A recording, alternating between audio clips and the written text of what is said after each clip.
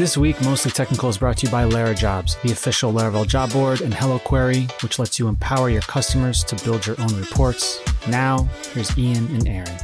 All right. Hey, everybody. It's me, Ian Landsman. I'm here with Aaron Francis. This is our first episode of the Mostly Technical podcast. So really exciting to have you here, Aaron, and for us to be starting this podcast. Yeah, I'm super excited. I'm a longtime listener of your old podcast, and it was one of my favorites. And when I'll let you tell the whole story, but when you reached out to me, I was like, yes, I'm in, baby. Let's do it. Yeah, it's crazy. So, Bootstrapped FM was a podcast I had with Andrei Butov for years. But that's been already like 6 years ago or something crazy. Time flies when you have all the kids and the business and everything. So, so it kind of actually leads into this because it kind of felt like I was kind of getting the itch for doing a podcast. And so I've been just had this noodling in my brain for quite some time, but just haven't had kind of the right moment. Didn't really feel like I had the right person. Because, to find the right co-host, I feel like the co-host is obviously super important for us to have a good rapport and to have kind of topics that we can, riff on and everything kind of be in the same zone. So, so I've just been had my eyes out, and then at Laracon in Nashville just a couple weeks ago here, we were catching up. You did an amazing talk there and emceed the whole thing, which was an incredible job there on your part. And it just hit me. I was like, oh, Aaron, that'd be the perfect guy. So, we're both obviously deep in Laravel. We're both business people, and we both have a lot of things going on with our businesses, both have a lot of things going on in the Laravel world. So it just seemed like a good fit. We could have a podcast. We could discuss what's going on in Laravel. We could discuss what's going on with us, both personal, fun stuff, business stuff. So it just seemed like it would be interesting and entertaining for the people out there. And so I reached out to you, and you agreed to do it. So so you forgot the most important part. We've both watched Seinfeld enough that we'll get our little one-liners and our little jokes. So it's gonna keep the tradition going of the Seinfeld. Yes, we got Seinfeld in common for sure. There's a lot to talk about, and I think I like the fact that we named it Mostly Technical, because I think on our list we've got lots of fun stuff that's like, is that really technical? But who cares? This is a mostly technical podcast. Of course we'll talk about Laravel and the happenings in the community, but there's a lot of fun stuff going on. I've got a full-time job. You own a company with a bunch of employees. I'm trying to build something on the side. You're learning React for some reason, which I can't wait to continually roast you about. It's just there's a lot of fun stuff to talk about, so I'm excited. Yeah, for sure. Yeah, you have babies coming. I mean, there's going to be a lot of stuff. Bunch of babies on the way. Yeah, my babies are kind of getting big. The oldest is 17, so you have the new babies coming in. So we got a lot of stuff there on both sides of that equation we could talk about. So there's all good stuff there. So I'm excited. We have a huge list of starting this right after Laracon. There's we could do like probably 4 hours of Laravel stuff. So we're going to try to sprinkle that in throughout, try to do these every week. I think, we'll see how that goes, but I think we should be able to most of the time pull that off with a few exceptions. And then, try to, Laravel moves so quick. That's the thing. It does. Even in the off, times where there's nothing going on, like Taylor's always got dropping new things, little enhancements and stuff that are fun to talk about for sure. So, and we'll see. It's always fun to talk about code on the podcast and see how to walk that line. Yeah. How much code can we actually talk about in audio form? We'll find out. We'll find out together. Right. Yeah. That'll be exciting. I've never done this isn't purely code either, but like even a more heavy technical podcast, because Bootstrap was not really technical at all. No, it wasn't. So this will be fun, new challenge here. All right. So what do we want to jump into first? We got a big list here of all different things. Okay. So I kind of want to talk. Let's start mostly technical. I kind of want to talk about LK99. I know. All right, that's a good one. Have you been following the whole saga? Yeah, I have been. So what do you think? I mean, I don't know. It was very exciting to start, but you know.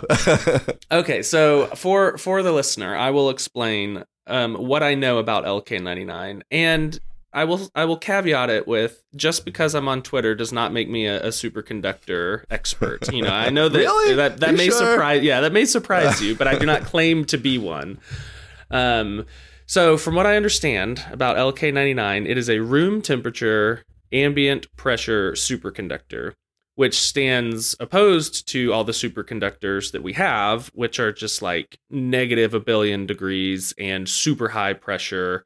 And so this would be just a monumental breakthrough if it was, you know, room temperature. And so whenever you see like a maglev train that's like flying above the ground, it's doing that because it's got like cryogenically cooled superconducting material, and it takes a huge amount of energy to like cool the thing down so it can conduct. So that's my understanding of like what is going on. And supposedly, so I think the story is now that these two scientists like were working under their professor in 1999 and like found this material, and since then they've been unable to replicate it. And now, you know, 25 years later or whatever, they've replicated it. Kind of on accident, like they were pulling a tube out of the furnace and the tube cracked at just the right time, introducing oxygen, and it like made a superconductor. So it's like it's got all the hallmarks of like, this is a movie, right? Like, yeah. And that's part of where it's like, hang on, this feels too good to be real. Yeah. So the fun part is like there's this internal drama and fighting in this team out of South Korea. One guy releases a paper, and then the other guys are like, oh crap, we weren't ready for that, but we got to rush to release our papers. So the papers are super sloppy, bunch of mistakes. But now all these teams around the world are racing to replicate it because it's just like lead and copper and phosphate or something. So it's very easy to replicate. And so now they're just on Twitter. All these like, you know, material science cowboys are on Twitter being like, I'm cooking it up in my lab. It's going to work. Yeah. And we're starting to actually see the rocks float, which is like a sign of a superconductive material, so that it like gets in this magnetic lock where it floats in the air. So here's the deal. I'm always like when crypto came around, and we should talk about crypto at some point. When crypto came around, I was like, nah, this is not it. This is just not going to work. I feel differently about this. I feel like LK99 is it. So wow. I don't know. I feel hyped. That's the backstory. What are your thoughts on it? And then I'll tell you why I'm so hyped. Yeah, I mean, so I didn't even actually know. I knew that the group that published the two different papers were there was disagreement there. I didn't actually have all that backstory of it was actually 20 whatever years ago they first did it. So that's really interesting. I don't know, you know, it feels like when I heard it, I was like, this is super excited. I tend to be sort of optimistic. And so I was like, ooh, yeah, like this is going to be real. Like I'm excited. Then I don't know, then pessimistic Twitter has been wearing away at me. Right. And it's like people have stuff floating, but other things can make things float. So like that by itself is not definitive. And then it's like, has, you know, I don't feel like we've heard from we have like the armchair people trying to do it, but I don't think there's been like a, you know, big lab that's there's been no like, national lab. We definitely did this and it's super amazing and all that stuff. Yeah. So now you're in this like, I don't know, I'm like, should I still be super jazzed or not? But I mean, obviously the possibilities are incredible. I didn't realize one thing I learned in all this was that there's already like thousands of superconductors that are known. But yeah, they're all require, you know, incredibly low temperature or pressure or both. So there's only like a handful that are even practical for like commercial usage. And even there, obviously it's, you know, very, you know, narrow use cases. You're not going to build a huge thing or mass produce wire or something in these conditions. So it's more like for in labs and things. So yeah, so I don't know. I don't know what to think now. It does feel like this is I don't know. It feels like people on Twitter, at least early on, were like universally optimistic, and it was like, hey, we all have something to be excited about instead of like be mad at each other about, you know, instead of like, oh, you're using JavaScript in a bad way. It's like, we made rocks that float. Right. So that part was super fun. But then of course, you know, it went in a cycle and it's like, no, you're all stupid. This is never going to work. You should not be excited about anything ever. It's like, oh, dang it. I know. I don't know though. I hope it's real. Don't you hope it's real? I super hope it's real. It would be amazing. Man. I feel like even if it's not real, it is close enough to being real that it will unlock these scientists to go down this path and find the thing that is actually real. So my guess is, as a material sciences expert, my guess is like it is doable. Like, it's real. I don't think anybody's lying. I think it's real. I think it's probably not the final form that is like going to be commercialized and revolutionize the world. But I think that this is going to be the one where they say, oh, we should go down this path and discover what's one step after this. And then that will be the part that takes us on to like flying cars and, you know, free clean energy forever. Right. Maybe not that far, but you know. It's like, have you ever seen The Saint? I think it's called, that movie where it's like a fusion reactor, you know, free energy for all and stuff. Yeah. So are you a movie guy? This could be important. I'm a big movie guy. I know you're a big movie guy. I'm not as big a movie guy as you are, but I've seen. I grew up watching lots of movies with my dad, and we watched a ton of movies. So I could probably hang. I'll hang. Yeah, that's the right era for me. I'm not, the new movie. I like new movies too, but those like 90s movies earlier, it's kind of my wheelhouse. But anyway, one interesting thing that I read about this too is how this is based. It's kind of like, I guess, rock based essentially, which is why some people are pessimistic on it. But also it does make it potentially theoretically harder to commercialize because like rocks are brittle. And so even if it does work and, it's not like a wire you can just roll out and things like that. So, who knows? But like you said, I mean, it's kind of like Chat GPT, right? And like large language models, like initially you're like, whoa, this is like does everything. And then, I use it every day still on code and stuff. We can talk about that, but it's definitely not like, there's a long way to go till it's like Chat GPT runs everything and large language models run everything. But it's the possibility has been sparked in enough people that money then is just like piling in there. And so just like you were saying with, superconductors, it's like, oh, if you get that spark that takes it out of just like geeks in labs who are like, yeah, we could do this, to like more broad appeal, then sometimes that generates a lot of just money in the space, which generates more research and so on. So even if this isn't real, then maybe it still helps lead to funding that does find the easier to use superconductors, which solves so many issues. One thing that it's been really fun for me, because I'm not on science Twitter. I actually don't know if science Twitter exists. Yeah, I think it does, but I have a tangential, but not like, I don't have a lot of people I follow in the science. And it seems like in the past, 2 weeks, science Twitter has been main Twitter. And I think it's really fun for me because it's not just like them arguing about which beakers to use. It's like them, showing videos about, hey, we're pulling this thing out of the furnace, or like, here's a close up of the floaty rock. And it's like, this is all I ever want Twitter to be. All I ever want Twitter to be is really cool, interesting, smart, fun people sharing the cool, interesting, smart, fun things they're doing. And this past few weeks has been just like peak what I want out of Twitter. Yeah. Yeah, that's a whole interesting topic, like philosophy of Twitter, right? Like I know you're very big on the like kind of trying to take the good parts of Twitter. Yes. And not be pulled down so deep into the negative parts of Twitter. I'm more on the line. Like sometimes I get down on negative Twitter. I don't know. That's the thing. Yeah, I don't know. I don't know if we want to go all into Twitter, but Twitter is sort of an interesting topic, and it has been.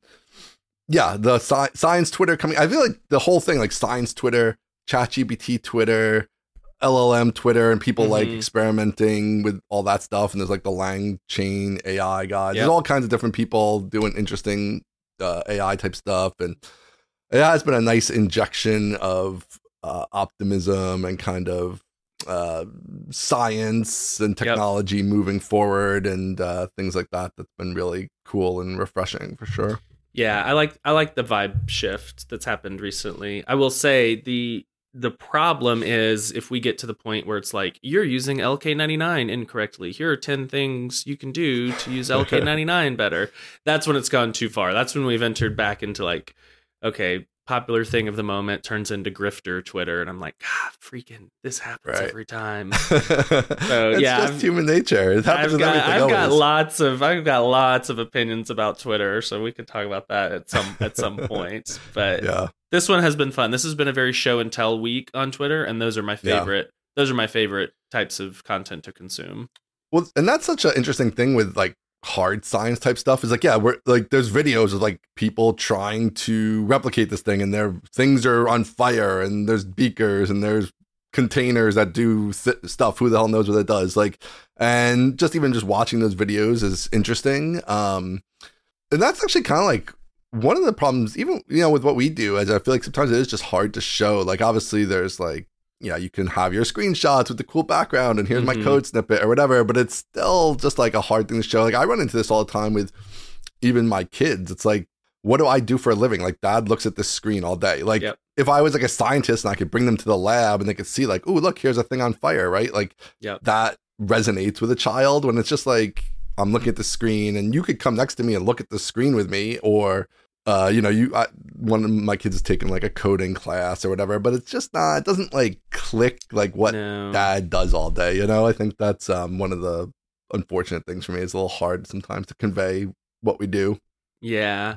And even the final output of what, both of us and most of us do is like, okay, so maybe we can't show them the process because we don't have a cool furnace.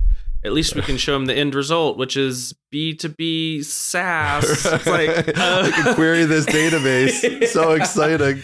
Like, look, you can put first name equals Aaron, and all the Aarons show up, and they're like, "Why? I don't care about that. Like, I want to see a rock float." So that is, that is, exactly. Unless you're gonna make like a music app or a social media app, maybe. Although my kids aren't into that too much. So like, it's hard to it's like. My oldest son's been working in the business this summer. Oh, cool. And it's been really interesting. Dave Hicking, who works at Userscape with me, he's been his manager actually. And, but it's been cool. I think he's had a kind of interesting time digging into the business and figuring out what the hell we do. Cause he's 17, like not really sure essentially. Cause like he knows the very broadest strokes and that's it. Because, so what role is he in? Is he like in an ops support or customer support? He's just been doing like, he did a little bit of just like shadowing, and then he's been doing a bunch of research. Like so far he's mostly done competitive research for HelpSpot. And then he's moving on now to some Lara jobs, like competitive research. So just good like intern, like, hey, go look at everybody in this space and aggregate a bunch of information and come up with some recommendations and things like that. Cool. Do you think he's liking it? He is. He said he's liking it. Yeah, he's actually probably going to be a history major, so he's not really into the business stuff so much, but he's liked it. And so far so good with that. But but so it's been interesting to have one of the kids in the mix on the business and learning more about it, but I still wish I had a lab where I could blow things up. And for sure, 100%. I think it is like in terms of like sharing stuff on Twitter. I don't know that your 17-year-old history major son's ever going to love B2B SaaS, but our peers, it is possible. Like the code with the pretty background or short little videos. I think it is possible for people to like train themselves to see the things that they're doing and like just even have a little notepad and be like, oh, that thing that I just did was interesting. I should share that later. Because everybody's always like, man, I don't know what to share on Twitter. I'm like, did you do anything interesting, even mildly interesting, just like barely interesting this week in your code base? Just write it down, put that on Twitter and see what happens. And once you do that enough, you start to get used to like, oh, this is a good piece of content that I just produced as a part of my regular job. I'm going to put that out there. And you get used to it. And that kind of touches on a couple of our other topics here, because it's like, well, first of all, this was kind of part of the theme of your talk at Laracon was just like to get out there and share things. And it is hard to get over that hump of like actually just putting things out there, especially if you're, not as comfortable doing that.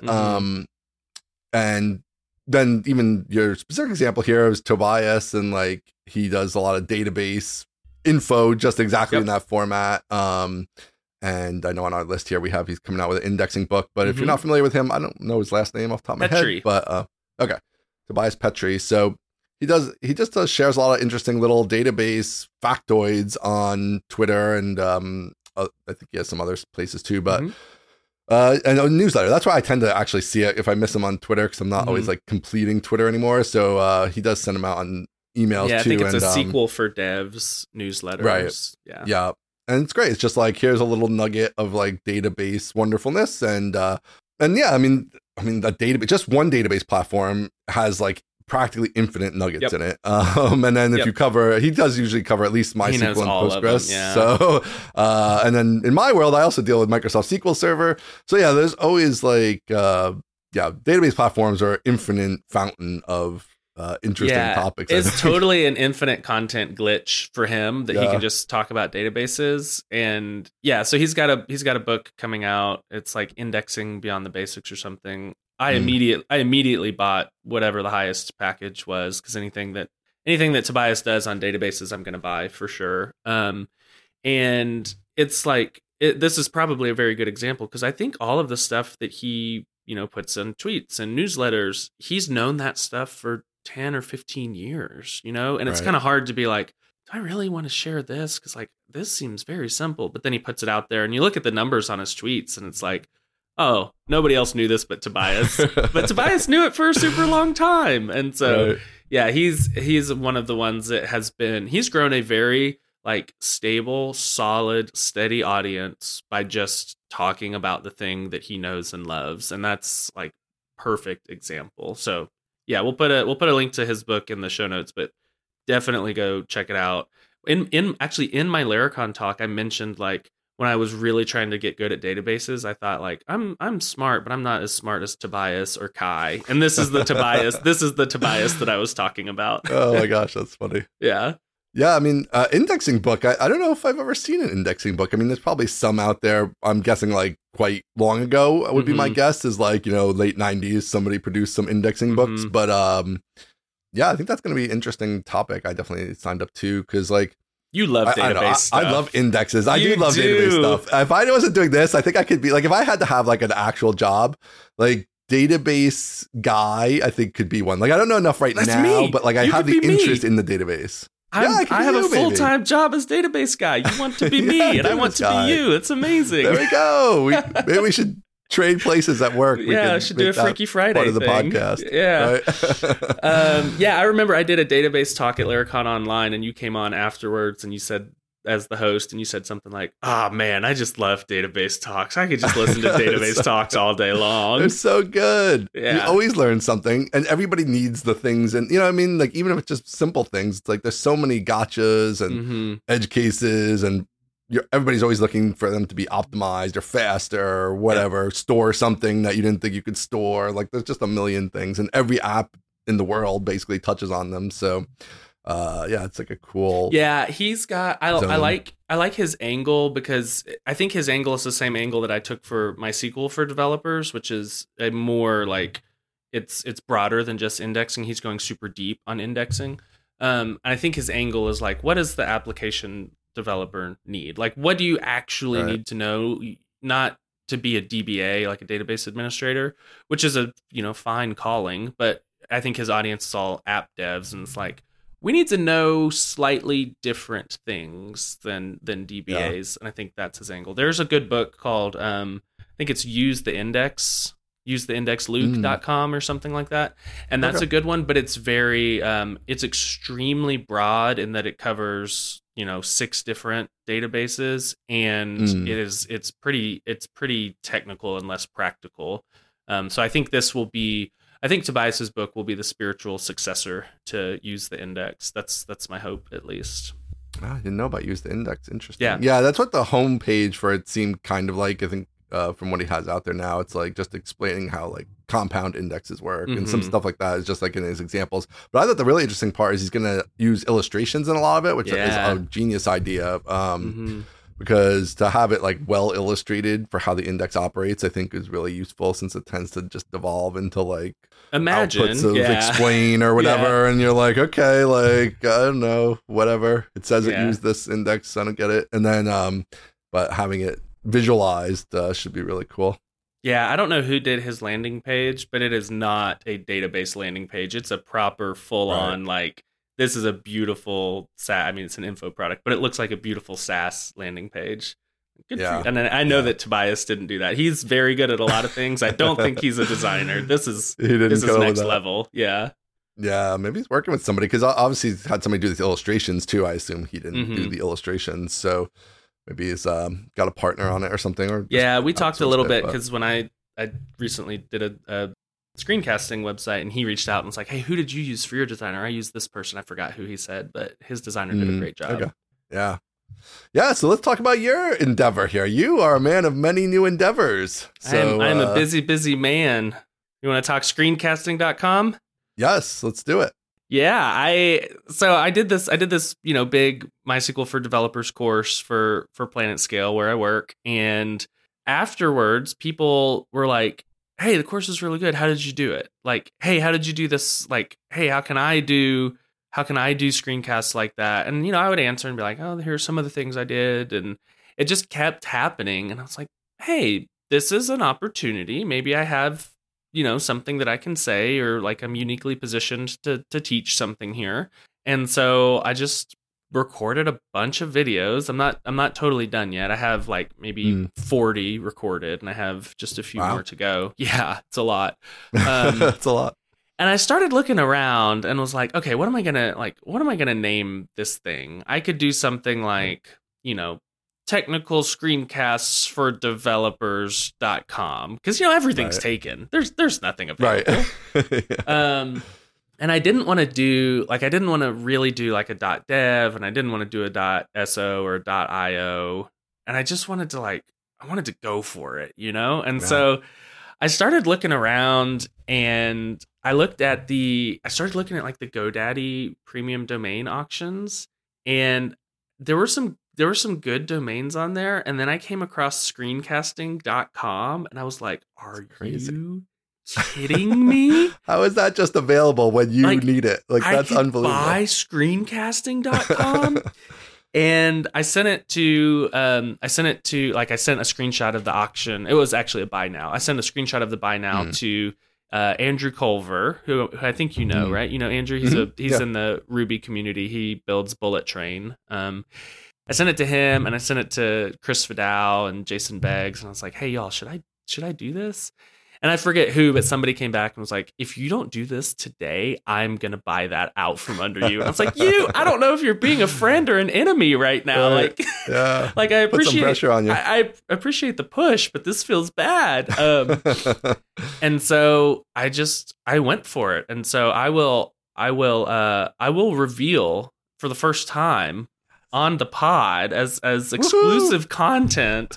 So here, I'm going to tease it. Before I do, here was my thought process. My thought process was, one, I didn't have to get approval from the boss, aka my wife, because it's running through the business account. So that's like, that's hurdle, it's a write-off, baby. Hurdle it's a number write-off. one. It's a write-off. They just write it off. That's exactly. Hurdle number one. Totally cleared. And so I didn't have to be like, "Hey, babe, I want to buy this domain." She's like, "What's a domain? And it costs how much?" So I didn't have to do that. Second thing was, of course, it is a write-off. Like, it is absolutely a write-off. This is 100%. This is no fake. This is a real write-off. And so that counts. And then the third thing is, like, if it doesn't work, which I think it will work, if it doesn't work, the domain still retains value. Like, I could just turn around and resell it maybe for a little bit less. But it's a one-word domain that has an obvious back-end, business that you could build on it. So all of those things, I found like I'm justifying. It's not that much. I felt like, okay, this is a reasonable, mild to low risk. And so it was, how much do you think it was? Because I think I won't poison the well. I won't poison the well, but how much do you think it was? Well, you've already poisoned it a little bit by saying it wasn't that much. So I know. That's kind of limiting me down a little bit. But let's say, it's a good domain. Domains are off of their highs for sure, because like with the startups kind of falling off here and the funding, free money's over. Down. Yeah, the free money's over. People just like drop in big money for any random domain. So that helps you a bit too. When was this, by the way? Like, was it just I bought like it in April of this year, April of 2023. Oh, wow. Okay. So a little while ago. So, I'm going to go 3,500. 3,500 is more than that. Okay. It was 6,000. Okay. 5,000 was kind of my initial thinking, but and then I poisoned you, and so you went down. Yeah. Right. So, So 6,000, and so huge amount of money for a domain. Big investment for a domain. Yeah, sure. But and so the other thing is, like, I'm selling a course. I'm not like I'm going to get a bunch of traffic and make AdWords money. And so I do feel like the back end is there where I can at least recoup that. My goodness, if I don't recoup that, then I've made a huge mistake. Right. But yeah, I saw that and I was like, I really expected a one-word domain to be north of 10,000. And I think by the reactions on Twitter, I think everyone expects it to be like way north of 10,000. Right. Like, how did you do that? I'm like, 30,000. No, I just kind of I bought it. So just that it's even available is always amazing, though, because that's the kind of thing where I'm sure there's other screencasting courses and people who've done startups. All this, there's like, it's kind of a specific word. There's not like a lot of other words for this content type. My question is like, what the hell is ScreenFlow doing that they didn't buy screencasting.com and turn that into like a standalone marketing asset? Right. Like, you want to do screencasting? Well, use ScreenFlow. Like, that seems totally obvious to me, but I'm glad they didn't. Well, so here's the theory behind it, of why it's maybe available. But see, I think for your case, it's great. So the sort of generic term for things like that, like screencasting or database or calendar, things like that, they are a little bit tricky in the domain world, because they are somewhat generic. So like, is it defensible? Like, purely You're from telling me this now, Ian. I've trademark. spent $6,000 on it. Where were you in April? No. I think for your use case, it's perfect. Like, if you were building a screencasting platform, yes, I think I wouldn't like it as much. Just because I think there is more risk to it. I think like anybody can use the term. There's all this like prior art. And so people are going to say, hey, you can't like trademark that. And I'm going to open up my own thing that says this or whatever. And like, it's even then it's not necessarily the end of the world that you can't totally own a term. But at the same time, people tend to like to be like, well, I own this and nobody else can use it for a similar type app. Right. So there is value in that. But I think for a course, it's like totally different because it's like, it lends this like authority to it that I like. It's like, this is the course on it's literally screencasting.com. Yes. Like, this is it. This is the guy who knows everything about this. And like, so I think it's great for that. And I don't think it's not an issue for you that like trademark wise, like, I mean, you probably should try to trademark it anyway, but like, it's not a huge deal.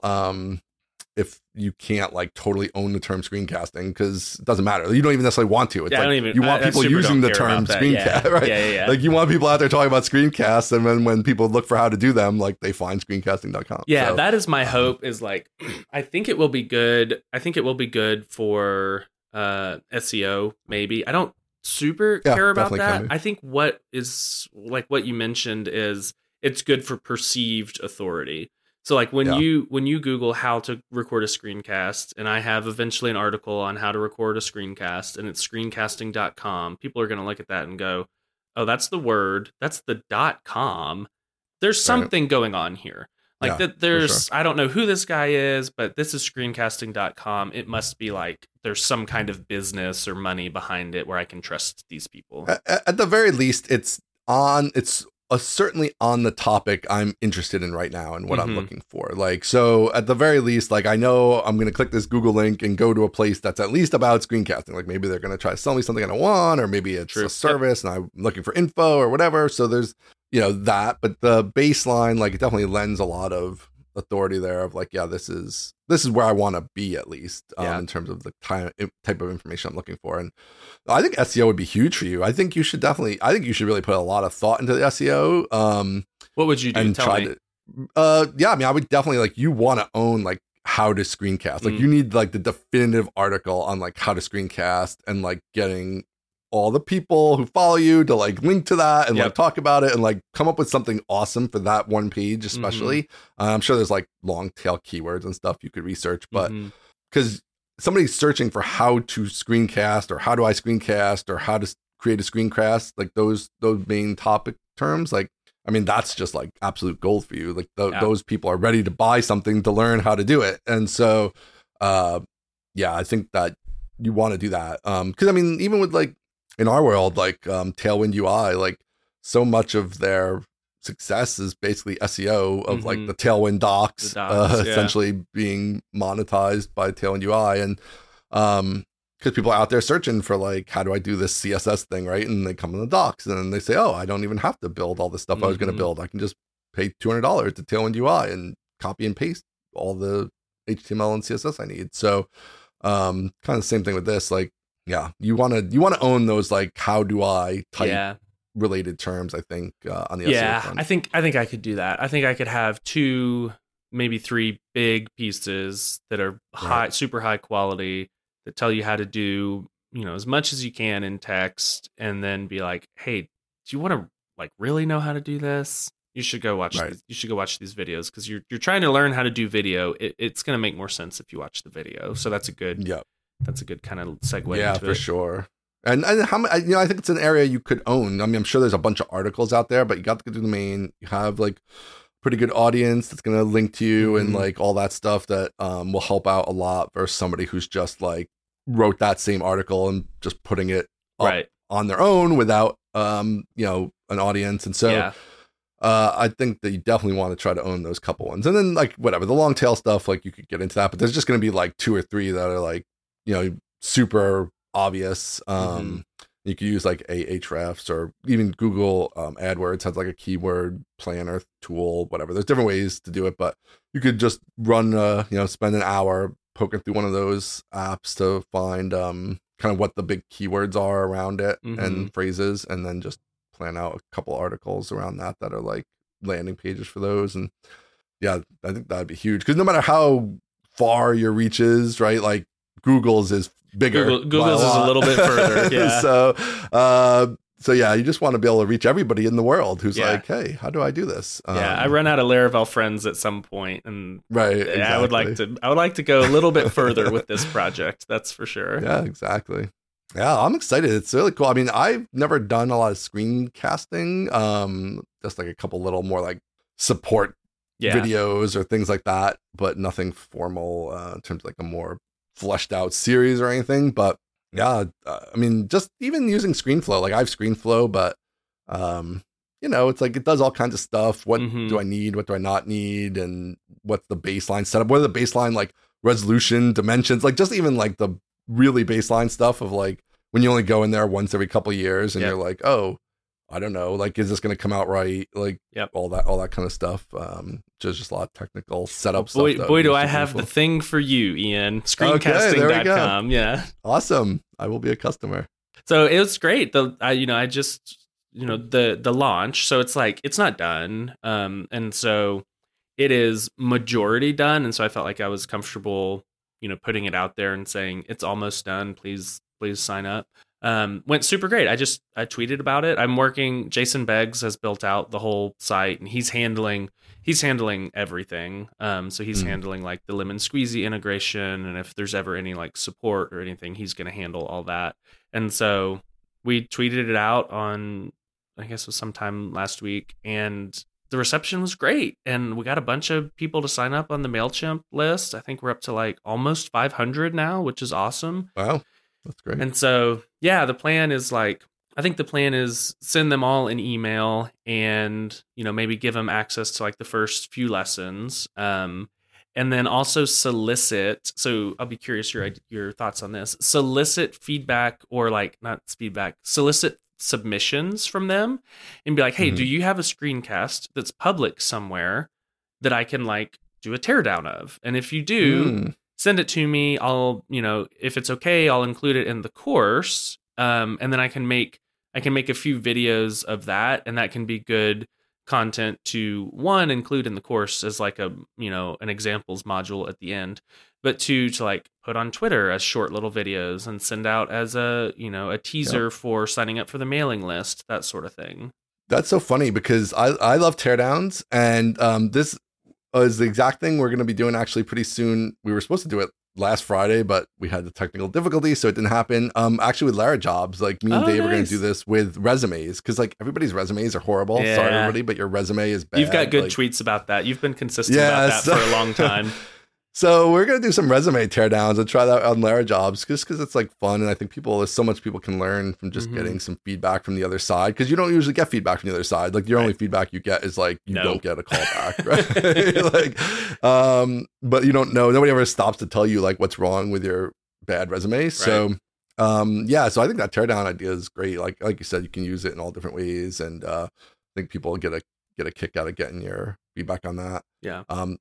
This brings up another thought for me here. I know we're really leaning into the mostly part today, but because this is a question everybody's going to have. Everybody has this about you. So I'm going to ask it here in the first episode. Me. How do you get all this stuff done? Because you got babies, you got more babies coming, you got a job, you got Hammerstone, you got, you got the screencasting.com, you got new podcasts with me, you got all the stuff you're doing. So are you one of these like super organized? Are you? I wish. Give us a behind the curtain a bit on how you handle all this. So a couple of things. One is I have, and I've been very public about this, I have decided that this is my moment, and now is the time.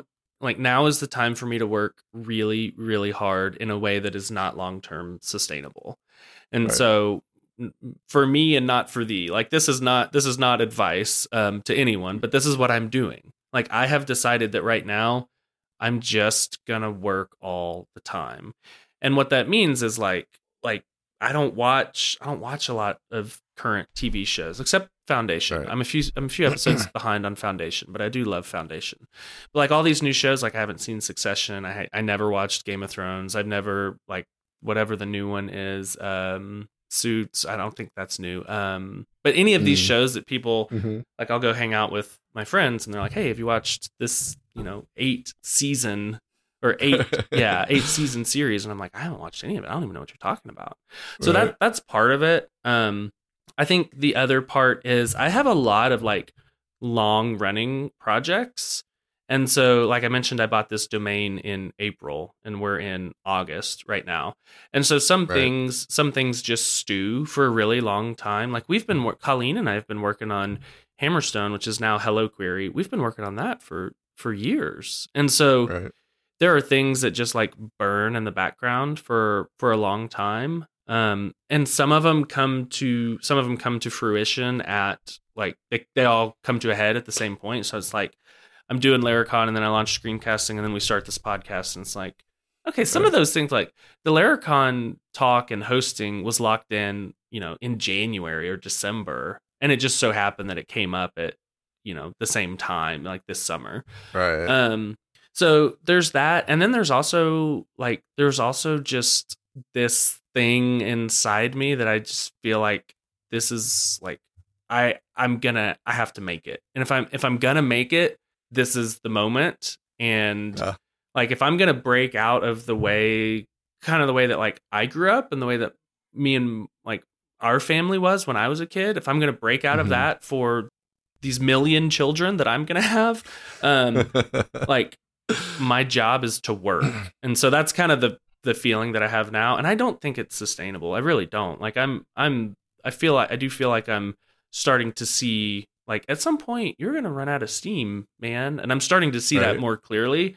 And I think, what a lot of people, the trouble that a lot of people get in is that they adopt this level of effort or this level of like, God forbid, hustle. And they just think this is like their life. And I just don't think that. I think this is a moment in time that I feel like I have an opportunity and I'm riding a wave, and I'm going to do everything in my power to like catch this wave, and hopefully at some point the wave is pushing me, right? Hopefully at some point I'm just surfing.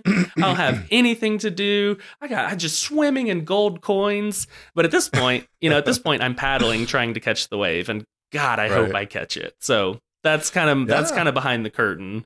I like it. I mean, I think we're very similar in those ways. Like definitely the start of Userscape, like I just worked a totally unrealistic number of hours, just insane. And this was whatever. This is like in the early 2000s. So there wasn't Laravel and there wasn't anything. And I was literally just having to write every line of code in my app. If the app did anything, JavaScript, anything, I wrote every line of PHP. Right. And so it was just like 12 hours a day, all day, every day, because there was no packages, no anything. And so, but it was like, okay, I quit my job and I burned the boats. Right. And I'm like, this is what I'm doing. And kind of similar to you, like we had our first kid, baby, it's crying, like the whole thing, and so I mean, I know you took some heat for kind of having that stance. I'm totally on board with that stance. I think everything else is kind of BS, like Tim Ferriss and working 4 hours a week, like it's all BS. Like to me, none of that's realistic. And like you can like come up with the handful of people that those things have been true for, but I think for most people, just hard work and outworking other people, like if DHH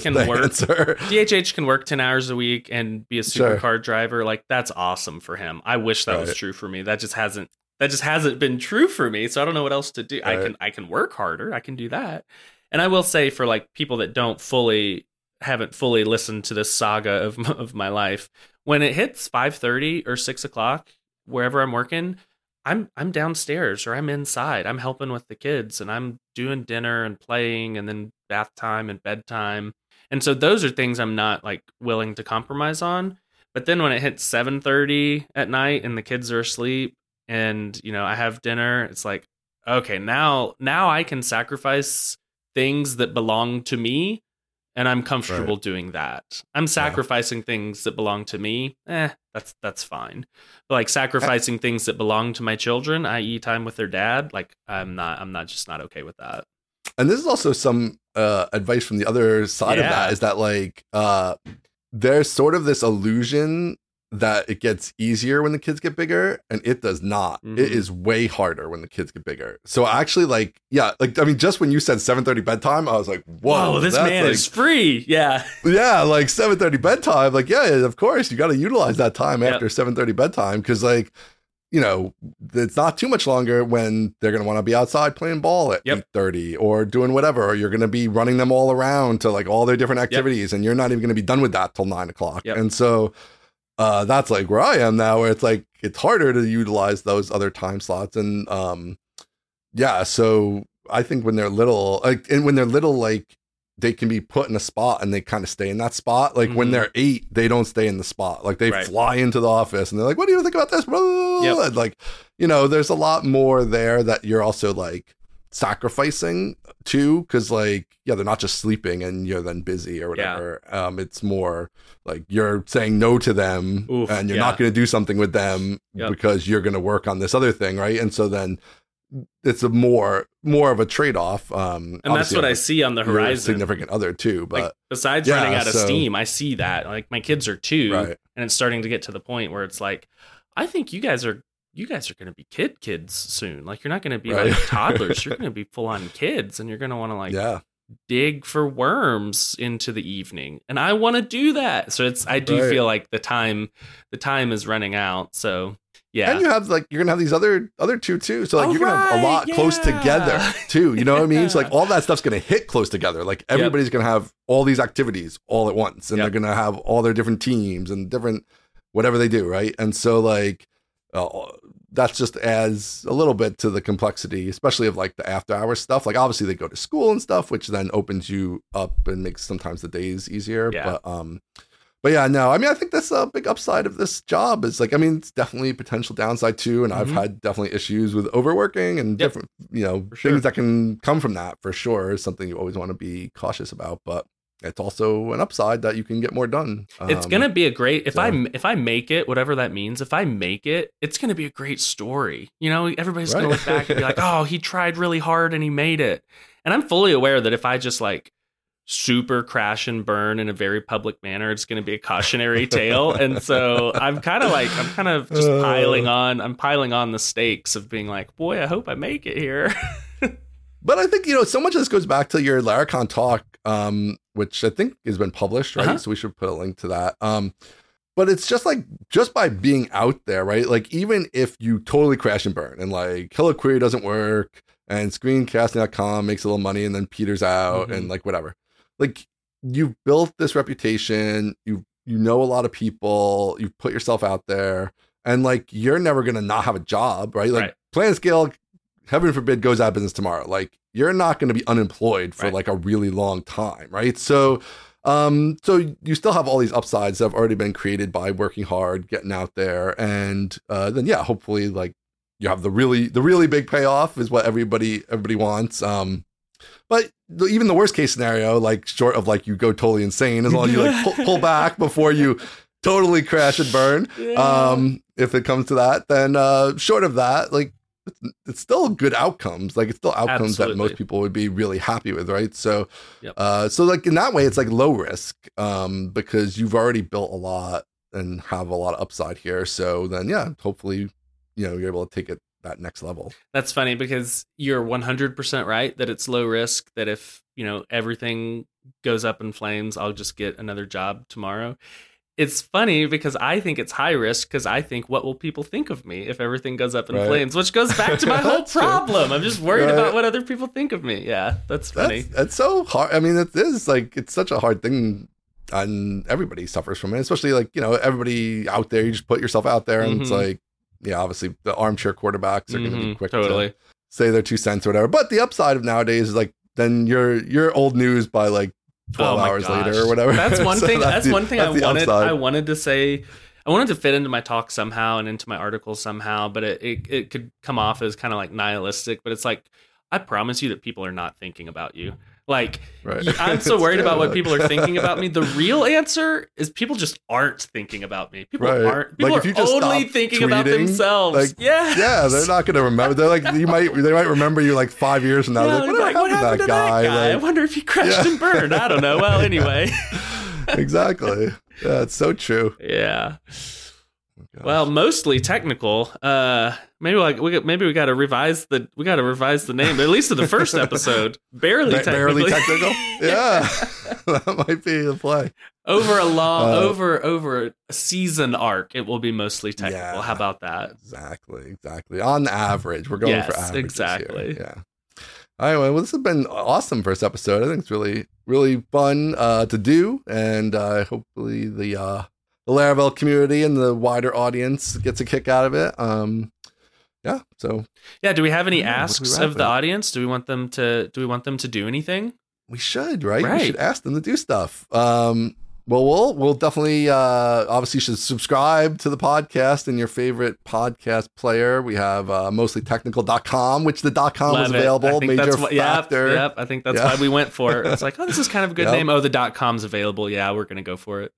Yep, Aaron thought of the name, and then we saw the .com was available, and we're like, oh, yep, done.